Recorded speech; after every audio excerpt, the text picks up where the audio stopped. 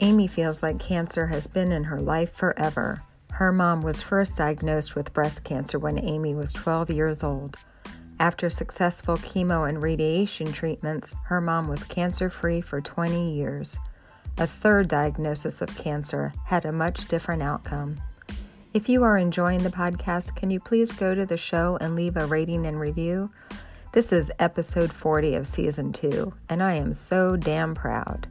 I'd really appreciate it. And now, Amy's story.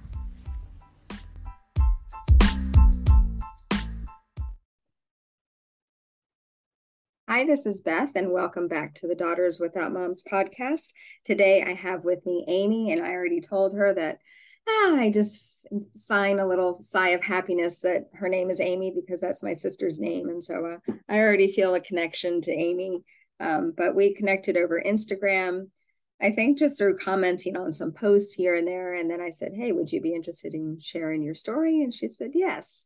So here we are. I am going to turn the mic over to Amy and let her introduce herself and then tell us her story. And then I will come back and Amy and I will have a conversation about some of the things she's learned since then and that she would like to share with everybody who's listening today. So thanks so much for being here, Amy. Hi, thanks so much for having me, Beth. So I'm Amy, and I'm really happy to be here. I was saying to Beth earlier that any opportunity that I can take to talk about my mom and the type of woman that she was, I will jump at it. Anyone that wants to listen. And I also think it's really important to share our stories with each other. We can be from every corner of the world, losing moms at childhood through elder years, and we still have this bond with each other that nobody else quite understands.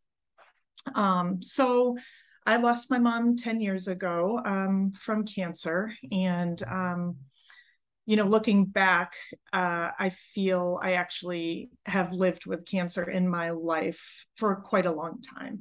She was diagnosed with breast cancer when I was 12. This was back in the 90s. There were not a lot of developments in cancer treatment yet, but she thankfully was able to overcome with chemo and radiation and surgery. And she was cancer-free for roughly 20 years. And around 2007, I suppose, she got sick again. And, we kind of didn't really understand how cancer worked. We thought once you were cured, and that was it. And it actually was a recurrence of breast cancer. And it absolutely rocked me and my sister and dad just kind of on our knees. We didn't know, what does this mean? It came back and now it's stage 4. And the doctors were like, we need to start chemo immediately and bring her into the hospital and have her, she had a pleural effusion from all the fluid. And so, me and my sister are Googling, what does that mean? Pleural effusion usually means you're going to die within a few months. And so we just really scared ourselves a lot with that. And, thankfully, the type of breast cancer she had was treatable by a hormone blocker. So she was on an estrogen blocker. It was a pill she took once a day, and she had no side effects. And she walked out of the hospital like nothing happened. And so we just couldn't believe our luck that she got the second chance, and we got the second chance with her. I will say, going back to my younger years, I was incredibly close with my mother. Like the type of when mom drops you off at school for kindergarten, you rip her clothes off as she's trying to walk out the door. I very codependent on each other, and I had major separation anxiety for a long time. So when she got sick, this anxiety that I had just was like next level, because what was I going to do when she really was gone? Like, not like, oh, I'll see you when I get out of school gone, but gone.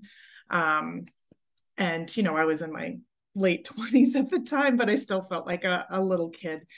So anyway, we, overcame that. She was living, quote unquote, living with stage 4 breast cancer, but it was managed and she was doing quite well.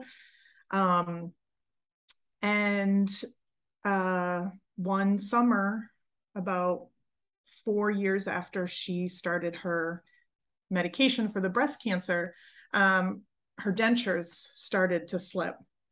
And we just thought, it's been about 10 years since you got your dentures. You've had, some, your gums shift and change as you get older. Maybe you just need to get a new set. And she went to the dentist and they found a lesion on her gum and they wanted to biopsy it. And, she was terrified. She didn't want to tell me about it. She was avoiding my phone calls because she didn't really want to confront it, but also didn't want to have to deliver news to me. But I knew something was up. And so she biopsied it and it came back squamous cell carcinoma, so oral cancer.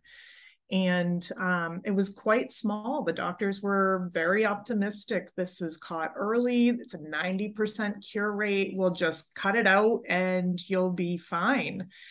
And over the course of the 3 weeks between biopsy and surgery, it had maybe tripled in size. It was probably one of the most stressful and troubling 3 weeks of our lives.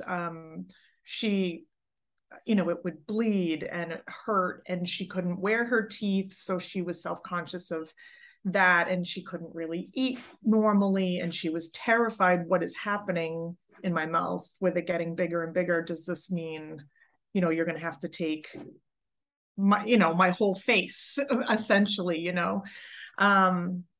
So we go in and see the doctor before the surgery and he's like, oh yeah, we can still take this out, no problem. And, she's tearful. Am I going to be able to talk? Am I going to be able to eat? And he was just very nonchalant and was like, we got this. This is what we do. And they did. They did. It was a 12-hour surgery. They had to take her cheekbone and her soft palate and they rebuilt the roof of her mouth with skin graft from her arm and her leg. When she woke up, she was in wrist restraints because she was trying to pull her tubes. They had to put a trach in because of all the swelling in her face. And, she was in the ICU for a week and it was pretty ugly stuff.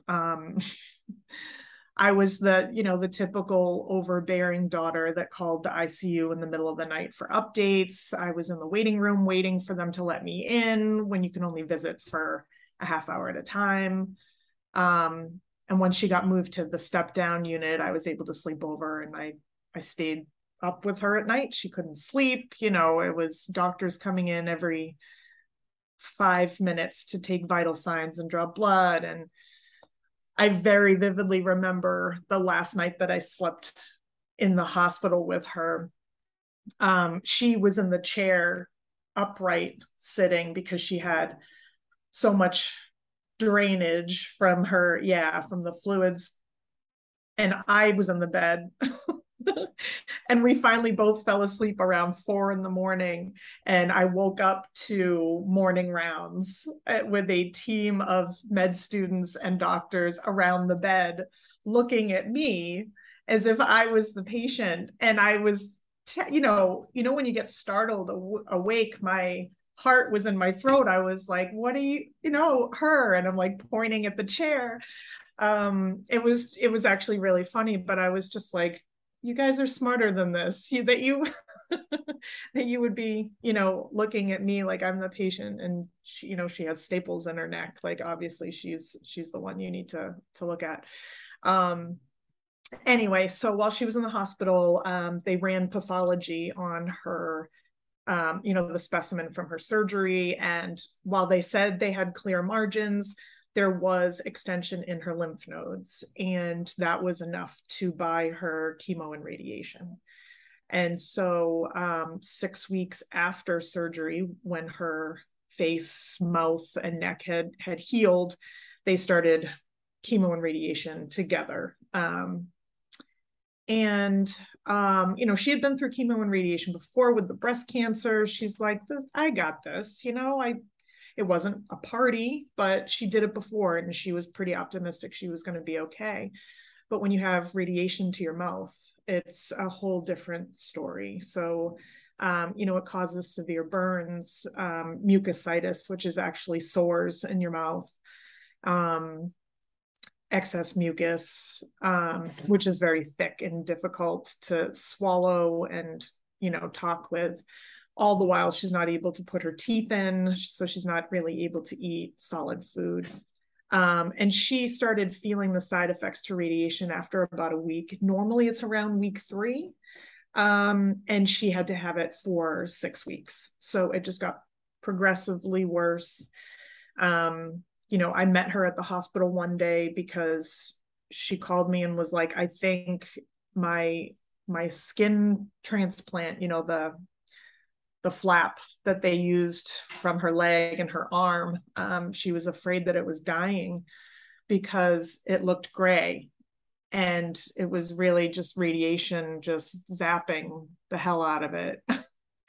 When I met her at the doctor's office, her lips were actually peeling and falling off of her face and bleeding. And she was shaking. And we go in to see the doctor and she's like, is this gonna, is the flap gonna fall out? And he's like, no, this is normal. You're fine. You're gonna be okay. This is typical. If we told you this before, you wouldn't have agreed to radiation. And he probably wasn't wrong. And then they slapped a fentanyl patch on her back and sent her home. And that was the beginning of her being on really, really strong pain meds. So also during the course of this treatment, her white blood cell count many times was not at the level that they would allow for her to receive her chemo. So she had to take a 2-week break from treatment, which is not hugely uncommon, but it's not ideal when you have microscopic cancer cells in your body and you take a break from treating it. So, she finally recovered after a few weeks, was able to finish her treatment, and then actually start to recover from the treatment. She was starting to be able to eat a little bit again. And the other thing too, with the radiation, it changed her taste buds. So it zaps the taste buds. So you have no saliva. And also the only thing she could taste was salt, even if it was water or candy, it all tasted like salt. So eating for her was really difficult. With head and neck cancer patients, it's very common for them to get a feeding tube, but she declined. And she probably should have gotten one because she did lose quite a bit of weight. So she finished treatment. The month was January. She was doing well enough to celebrate my nephew's birthday in February. She was able to sit at the table and have a meal with us, even if it was soft food. And then St. Patrick's Day, the following month, I was over for a visit and she was remarking on how sore her shoulder was. And she thought maybe she slept weird. And she stretched kind of back like this. And she put her hand on her rib and she said, "That's funny." And she took my hand and put it on her rib. And there was a grape-sized tumor on her rib. And I just knew at that point. I mean, she knew also, but she I think she had no choice but to kind of live in a little bit of denial from that point forward. She didn't really want to acknowledge what it was, even though she knew. And I said, "We're calling the doctor tomorrow." And over the course of, maybe probably about 2 weeks, she just was so deconditioned she could barely get out of the house. They did bring her in for a biopsy of the lesion on her rib. And I think they had also done a liver biopsy from something they saw on a scan. It took her an hour and a half to get out of the house. My dad had to practically carry her to the car. And so I met them at the hospital, and it was a long day at the hospital. Even the nurse was crying when she saw her because of how sick she looked. And then, the results came back about a week later that it was metastasis from the oral cancer. And, in that time, we were actually like, maybe it's the breast cancer metastasized and we have other treatment options. There's way more treatment options for the breast cancer. And you're in dire straits when you're hoping and praying that it's breast cancer and not oral cancer. It's wild, where your mind will go. But and so at that point we had to decide on hospice. There were no other options for her treatment, and you could not say the word hospice to my mother. So I lied and said it was the visiting nurse. They came to the house and she pointed at the door and kicked them out. Not in a mean way. She was like, thanks for coming, but I don't need you. And then, within a day or two, we had to ask them to come back. She couldn't get out of bed. She, at nighttime was having a lot of agitation.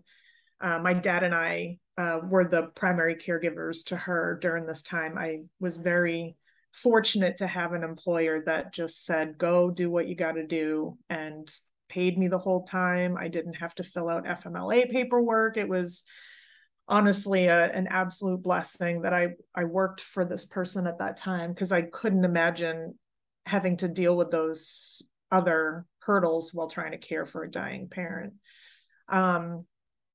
So there were a few nights that my dad and I were up with her all night. She would cry and then say, I have to go to the bathroom. I have to pee. And she would try and get out of the bed, and we would have to follow behind her with a chair so she didn't fall walking to the bathroom, because she was so weak, but she refused to go. We had Depends on her. She refused to go in them. It was just like this, even if she wasn't aware, her body knew that, you don't pee when you're laying in bed, right? And we were like, just we'll change you, we'll clean you, please. And she couldn't. But it progressed pretty quickly. And, within a week, she was in a hospital bed. And my parents' house is on a lake, and it's beautiful picture window in the living room. So we made sure the bed was facing the window so she could see the lake.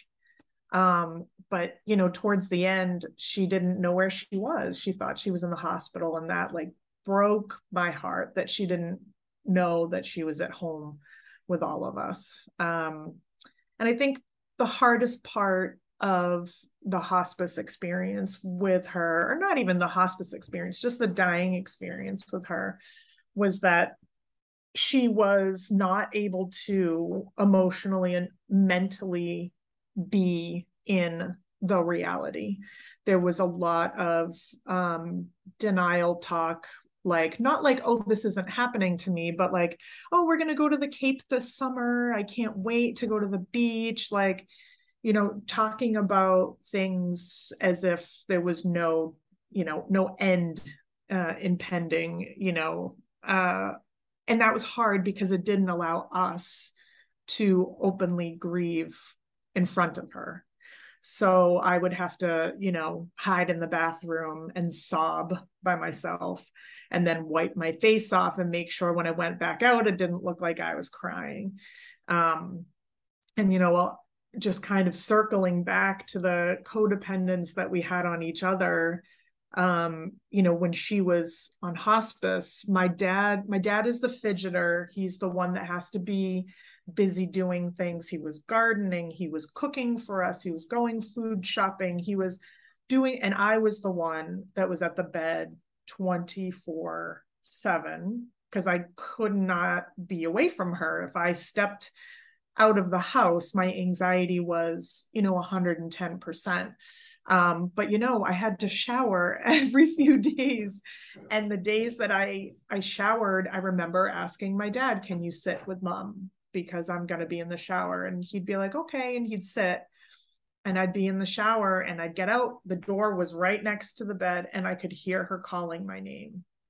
And I was, beside myself, like rushing, and I'd go out, and my dad wouldn't be sitting there because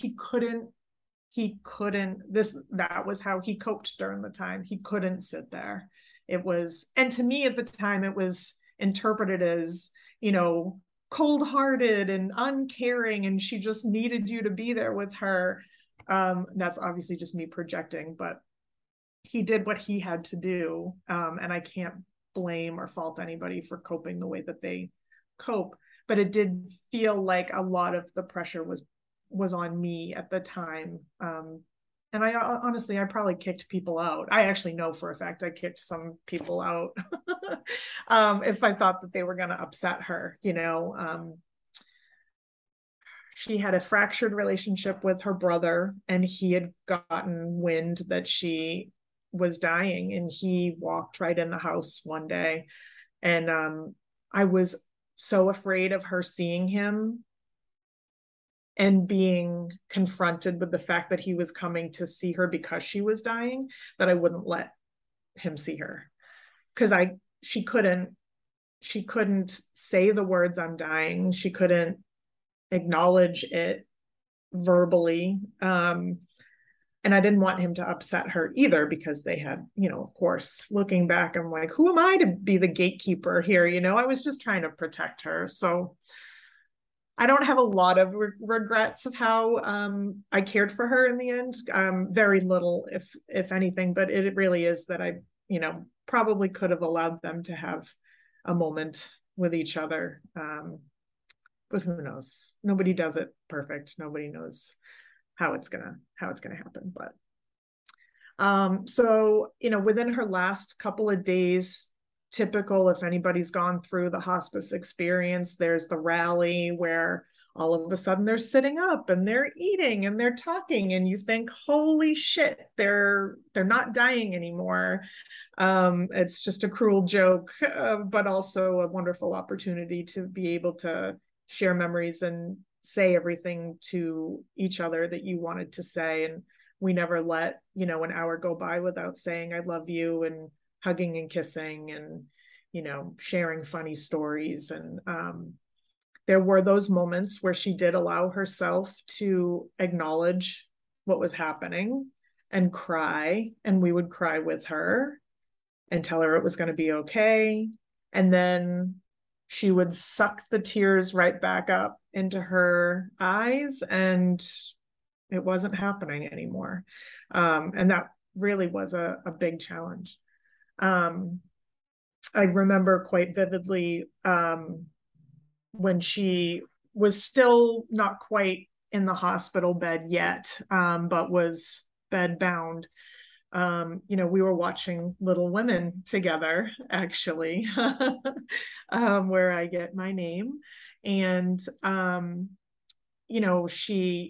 it was one of those moments where she was accepting or willing to be in the moment.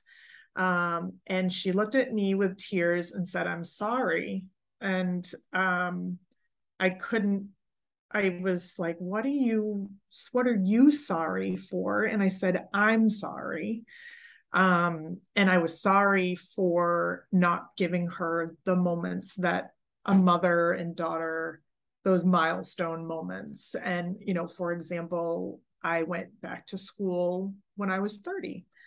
And I hadn't graduated from college yet. And so she missed a college graduation, and I had not gotten married yet. And so she missed my wedding, and I didn't have children, and she missed being a grandmother to my kids. And those were big things that I felt I robbed her of, but also robbed myself of, because I did things on a different timeline than most people do, or than the traditional norm is, I guess.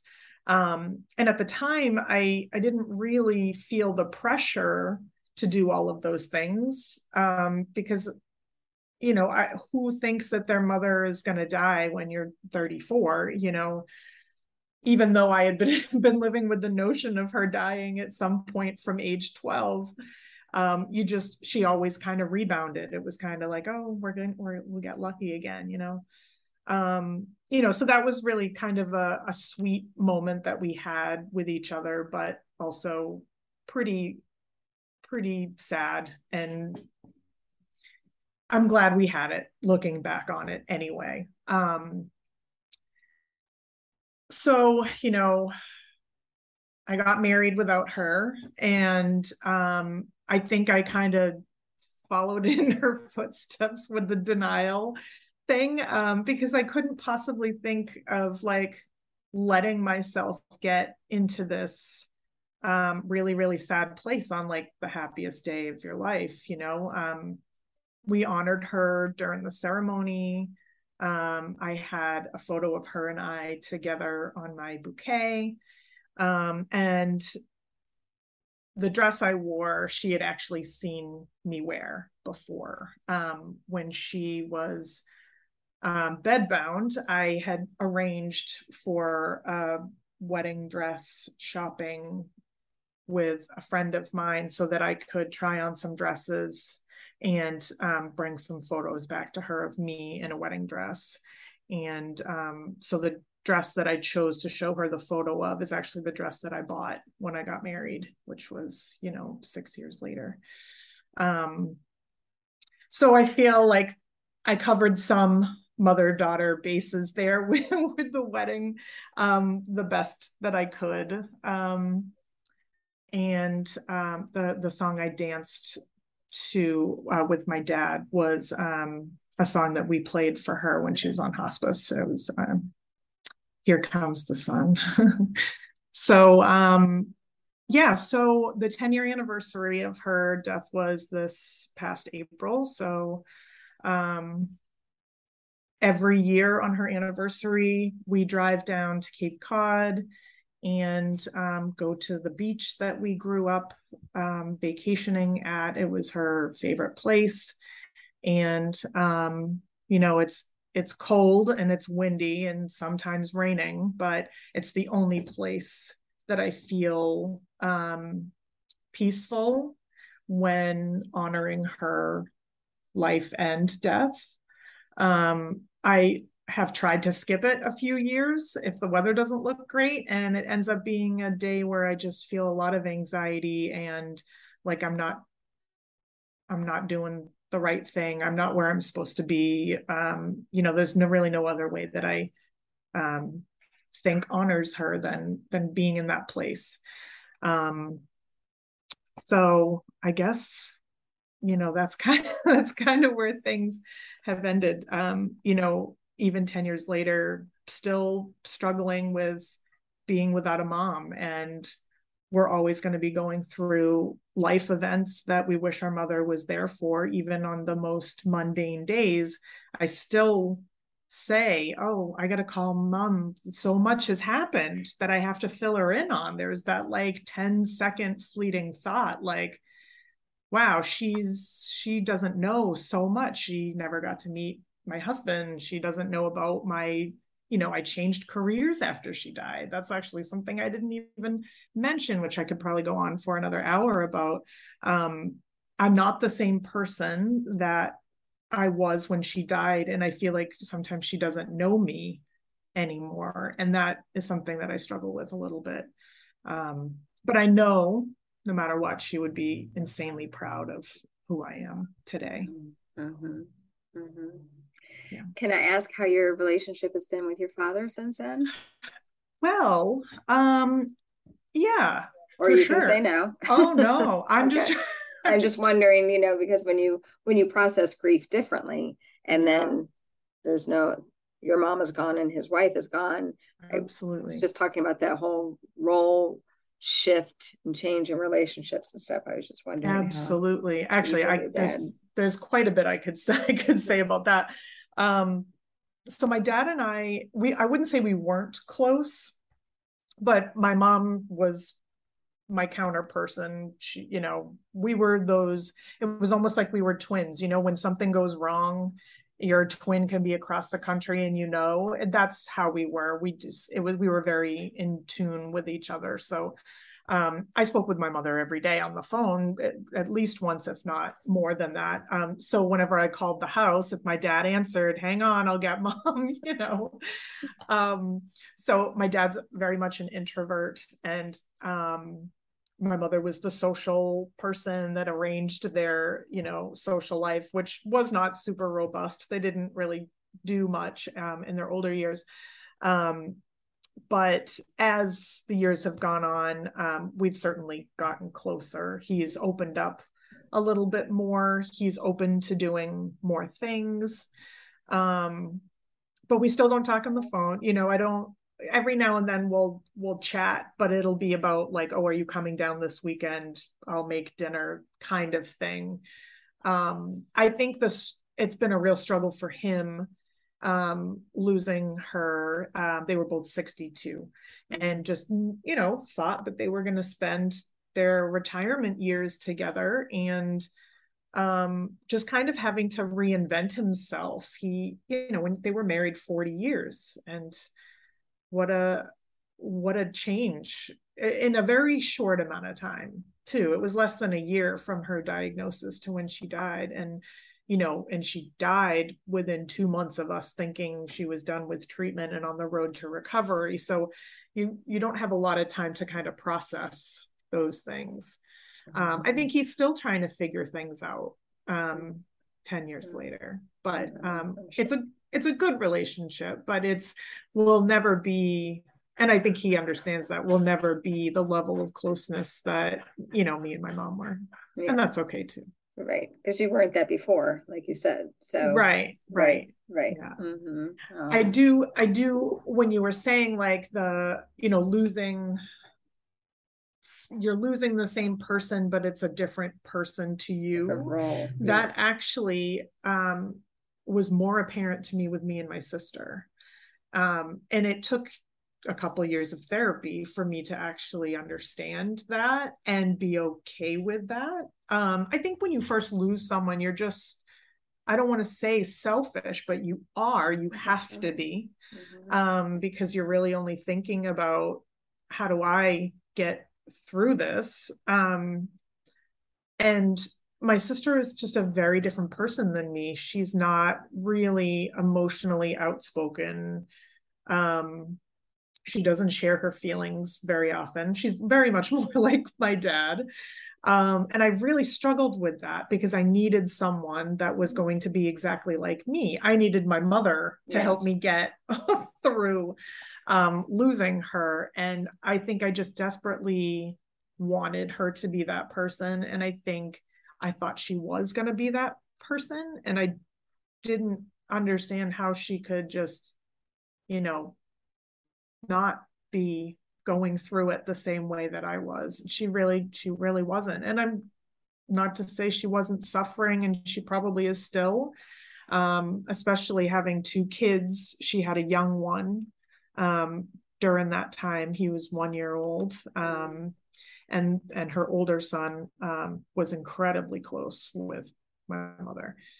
So she had them to think about too. And I think she actually buried herself in her kids instead of having to really kind of confront her own grief and feelings about it. My interpretation, I guess, of it.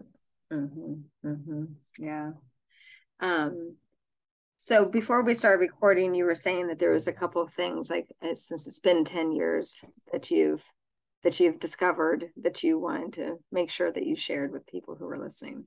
Yeah, just what I've kind of learned about grief over the years is it's not like it is in textbooks or those inspirational poems you come across.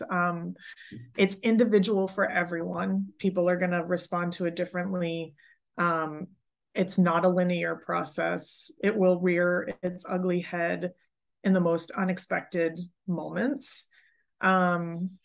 10 years later, I'm still grieving, and some days are harder than others. Some days are really good. I don't, you know, it's never going to not be there, but it's not in my face every day. And one thing that I think that's really helped me was finding a purpose in life, whether it's relationship, job, hobby, volunteer, whatever it is. When you have purpose, it makes life more meaningful, and it makes, if it's a purpose that's in honor of someone that died, it makes their loss more meaningful. And I really struggled with purpose personally when my mother died, because she was my purpose. She was sick for so long. I was her emotional counterpart. And when she wasn't there anymore, I was like, well, what do I do now? Who do I take care of? Who, and I had kind of struggled a little bit with my professional life, like figuring out what the heck I wanted to do. I had, was working in finance at the time. I was enrolled in school for hospitality because I wanted to do, travel arrangement and event planning.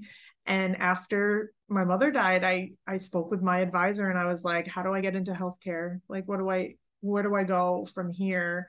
And what actually happened was I emailed my mother's surgeon, and I said, any tips for someone like me who wants to get into patient advocacy? And he said, oh yeah, I'll put you in touch with so-and-so. And 3 months later, I was working as a patient navigator at the hospital that my mother had her cancer care at. And it completely changed my life. It helped me create a legacy through her for myself. It's given me purpose, and it changed my career. I can't even I can't even necessarily put into words what that's done for me. It's incredibly cathartic to work with other cancer patients. I realize that could be triggering for some people. Some people hate hospitals, can never go in them again. I've always had for some reason, a draw to healthcare and being in a hospital. So I actually used to work with my mother's surgeons and help patients through their cancer journey for many years after she died. And now I work in palliative care. So really, yeah.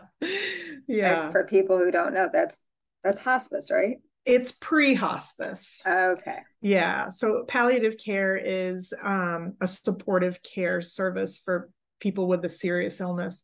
And it can be at any stage of disease, as long as there's active symptoms that need management, as well as goals of care conversations. And so you could be stage 2 GI cancer and going through radiation, and you can get palliative care because you'll have symptoms from your disease and from the treatment that you're experiencing. And then goals of care conversations, everybody with a serious illness should have, what are your goals? What, do you see yourself doing, how to make treatment decisions? And, sorry, I have a fire department next door.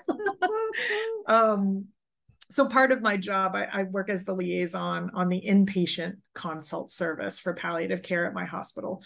And just very light conversations with patients before the medical providers go in and see them. And one of the main questions we ask is, given what you know about your illness, what are you hoping for? And it can be anything. Some people say, I'm hoping for a cure. Some people will say, I want to make it to my daughter's wedding in 6 months, or my nephew's wife is pregnant. I want to, I'm hoping to get to that. And it's kind of a broad question. It's open to interpretation. And I'll try not to give examples because I don't want to lead people into an answer. And some people don't really even know what to say at that point. But I think it's so important to continue to ask those questions to people throughout their illness, because those goals are going to change. They're going to change right along with every, test result they get. If they have progression, your goals are going to change. And it's important to know that. And it's important for people to think about that in themselves. So yeah, I'm pretty passionate about palliative care. And I wish that my mother had it. And yeah, I'm like, is that available everywhere? It is. It is. It's really? standard of care in hospitals. It's not necessarily available to everyone in an outpatient setting, but in the hospital, anybody can request a palliative care consult if they have a serious illness. Yeah. Okay. Yes, you're totally speaking my language, because I was journeyed a lot with my sister through her cancer journey, and my niece and I talk about that all the time, about like, you need an advocate, and you need somebody who is not we were emotionally involved, but we still did our best to try to keep track of, because there's so much going on. And there were times when she could have most certainly used some help with dealing with the symptoms that she was. And a lot of times I feel like you get put on all this medication from here and there and everywhere. And that I was always like, is there one person looking at this whole thing? Because I think this is negating, this is causing this, which the neuropathy and the this and the that, it was just, that's healthcare for you, man. So you just learned me something, because I always thought palliative care was hospice. So hospice is when you're not receiving life prolonging treatment, right? So you can receive palliative care all the way up until death if you choose not to go to hospice. But the minute you discontinue treatment for, if it's cancer, you are hospice eligible if you have a life expectancy of 6 months or less. Palliative care you can get for years. You could, I know some breast cancer patients can live for 10 years on treatment, and they can be eligible for palliative care for that entire time. So yeah, well, they're the experts in pain and symptom management, really. So it's important that people know that and know the difference. Is one of the parts of my job is palliative care education to patients, because what we run into at our hospital, which is very common, across the US, either you think palliative care is hospice, or you've never heard of palliative care before.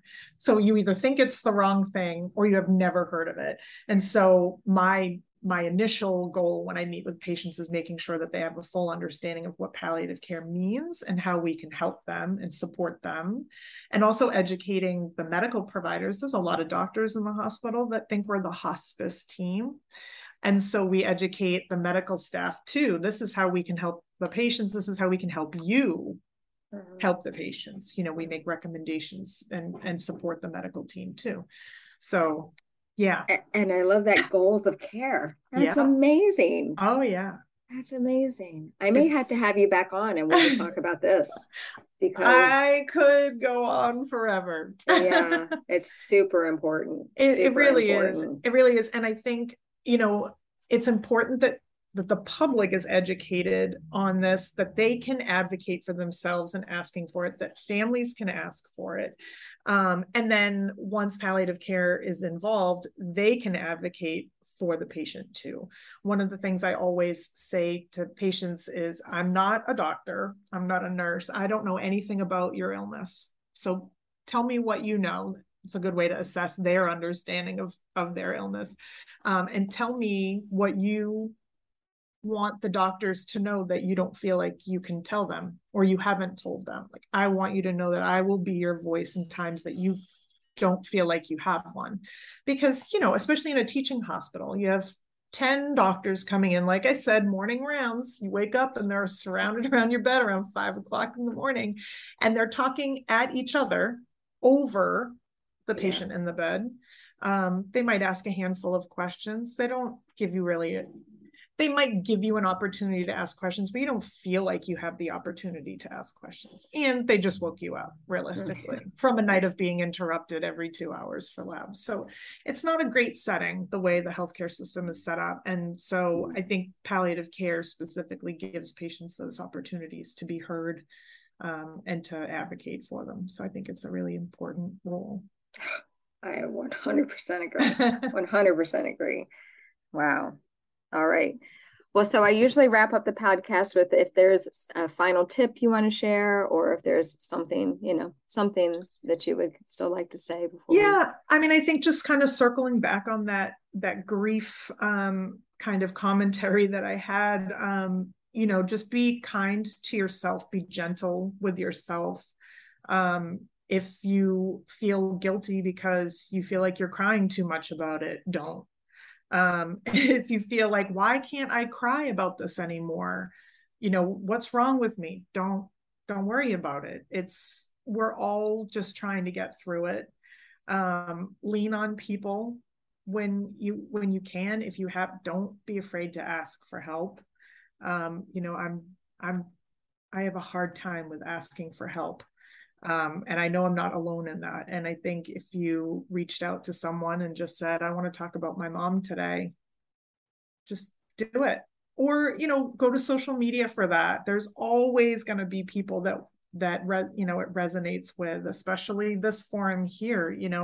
I know that, actually, I think how you and I got connected, I think I might've tagged you in my 10-year anniversary post about my mom.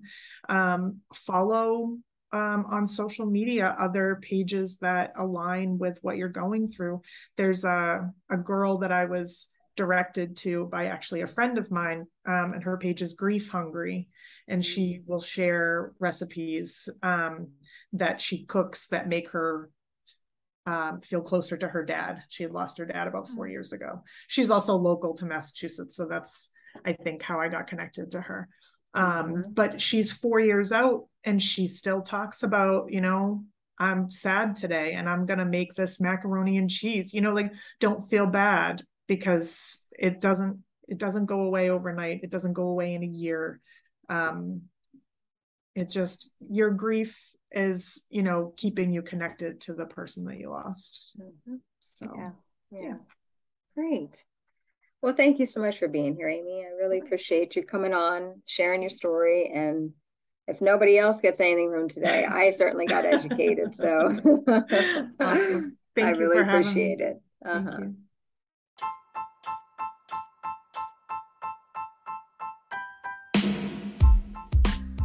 If you'd like more information on my thoughts about the grief journey, please visit my website, www.yourgriefjourney.com. If you'd be interested in sharing your story on the podcast, please send me an email to daughterswithoutmoms@gmail.com.